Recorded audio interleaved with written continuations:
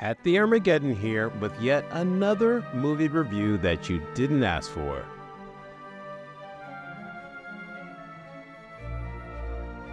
American Fiction.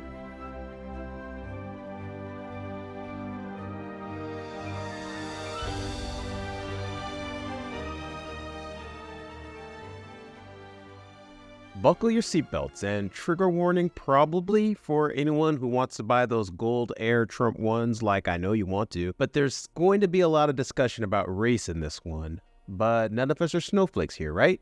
So we can handle it, right? All right, let's go. There was this one time when I was in college at a mostly white school in New England, and I was in class and some photographers for the school calendar dropped by. And as they were taking more and more pictures, I noticed how they kept coming to my side of the room. More and more and more. Then started directly asking me to act for the camera. And well, it started to get awkward, and I was just in class trying to learn more about Jonathan Edwards' fiery 18th century speeches. It felt yucky, and thankfully my professor noticed it too and eventually made them apologize. Because I was just existing, and well, hold on to that story for just a little bit. I'll get back to that in the end. For much of the history of, for lack of a better term, black cinema that ekes its way into the pop culture consciousness, I won't discuss what that implies, but I'll let you read between the lines. The focus of said films has always tended to be centered around the notion of black pain, and thus were deemed compelling enough to warrant said attention by widespread audiences. The good is, yes, our story gets to be told. The bad? It is quote-unquote a story, and not all stories. And after a while, the pattern emerges.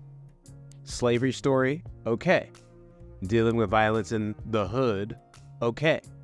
And well, it kind of stops there, except for the occasional being plucked from obscurity and rescued by Sandra Bullock because she's just so sassy, guys. American Fiction probably isn't the first film that explores what it means to be black in a modern context, with no one being forced to do that fake slave voice affectation to lure in Oscar nominations for an Academy that seems to mostly enjoy a certain type of black-focused film. As a matter of fact, it definitely isn't, and that's kind of what I want to talk about here. And even though it's not the first, that it still is indicative of a new kind of story and experience being expressed and told.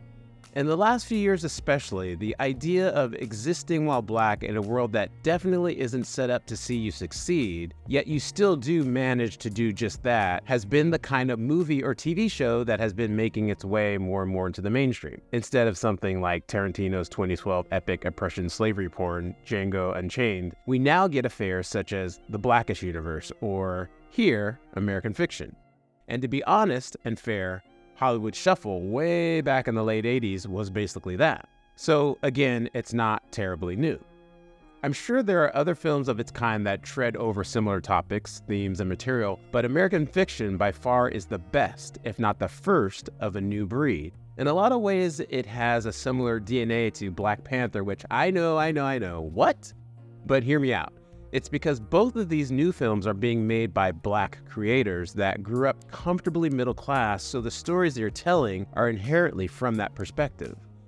They are stories about being persons who are successful, talented, capable, supported by their well-to-do family, but with the added experiential perspective and context of, oh, here we go, looping back to the earlier thing that I didn't want to quite spell out, the mainstream or pop culture consciousness.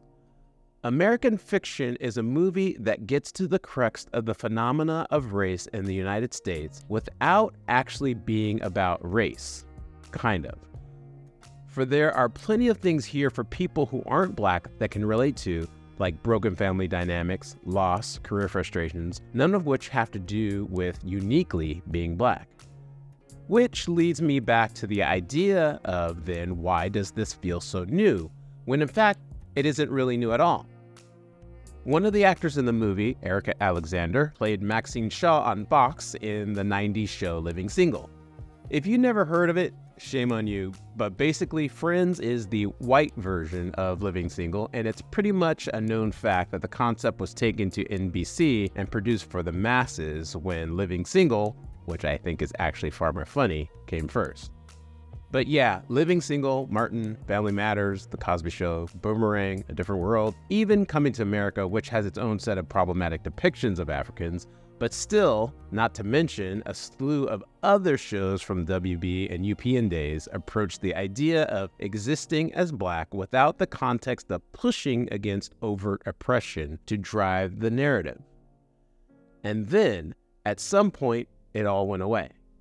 One very simple thing that distinguishes American fiction is that it is a drama. I'm not sure if you noted above, but most of the things I listed that were depictions of existing while Black were comedies. Then, fast forward, while actually taking 2 steps back to the movies like The Help, 12 Years a Slave, Emancipation, and even The Green Book, which cast its eye to pre-civil rights discussions of the legal right to simply exist. And speaking of Django Unchained, it very well might have been the tipping point to start seeing more aspects and discussions of Blackness without getting off on the slavery porn or overt oppression aspect. Because, well, everyone struggles. So why does the Black struggle have to be about being put in chains to be accepted by the movie-going masses, when everyone wanted to hand Lost in Translation an Oscar simply because Scarlett Johansson's character, who is literally a person of privilege by virtue of her reason for being there, was lonely in Japan? And well, this is more an article and not an essay, so I'll stop there, but I think you see where I'm going. For me personally, I might have just liked American fiction so much because in the middle of the movie, I said out loud, or at least very loudly in my mind, yes, this is what it feels like. The expectation to fit into greater society's idea of what you should be based on the color of your skin and not being considered if you don't, and rewarded for that if you do, while also thinking less of you if you are that thing. It's maddening and it's wild. And well, this movie is a safe space to explore that idea, but does it from the perspective and experience of Black creators rather than being synthesized by non-Black ones. It just feels authentic. I have always loved Jeffrey Wright and can never quite get enough of him.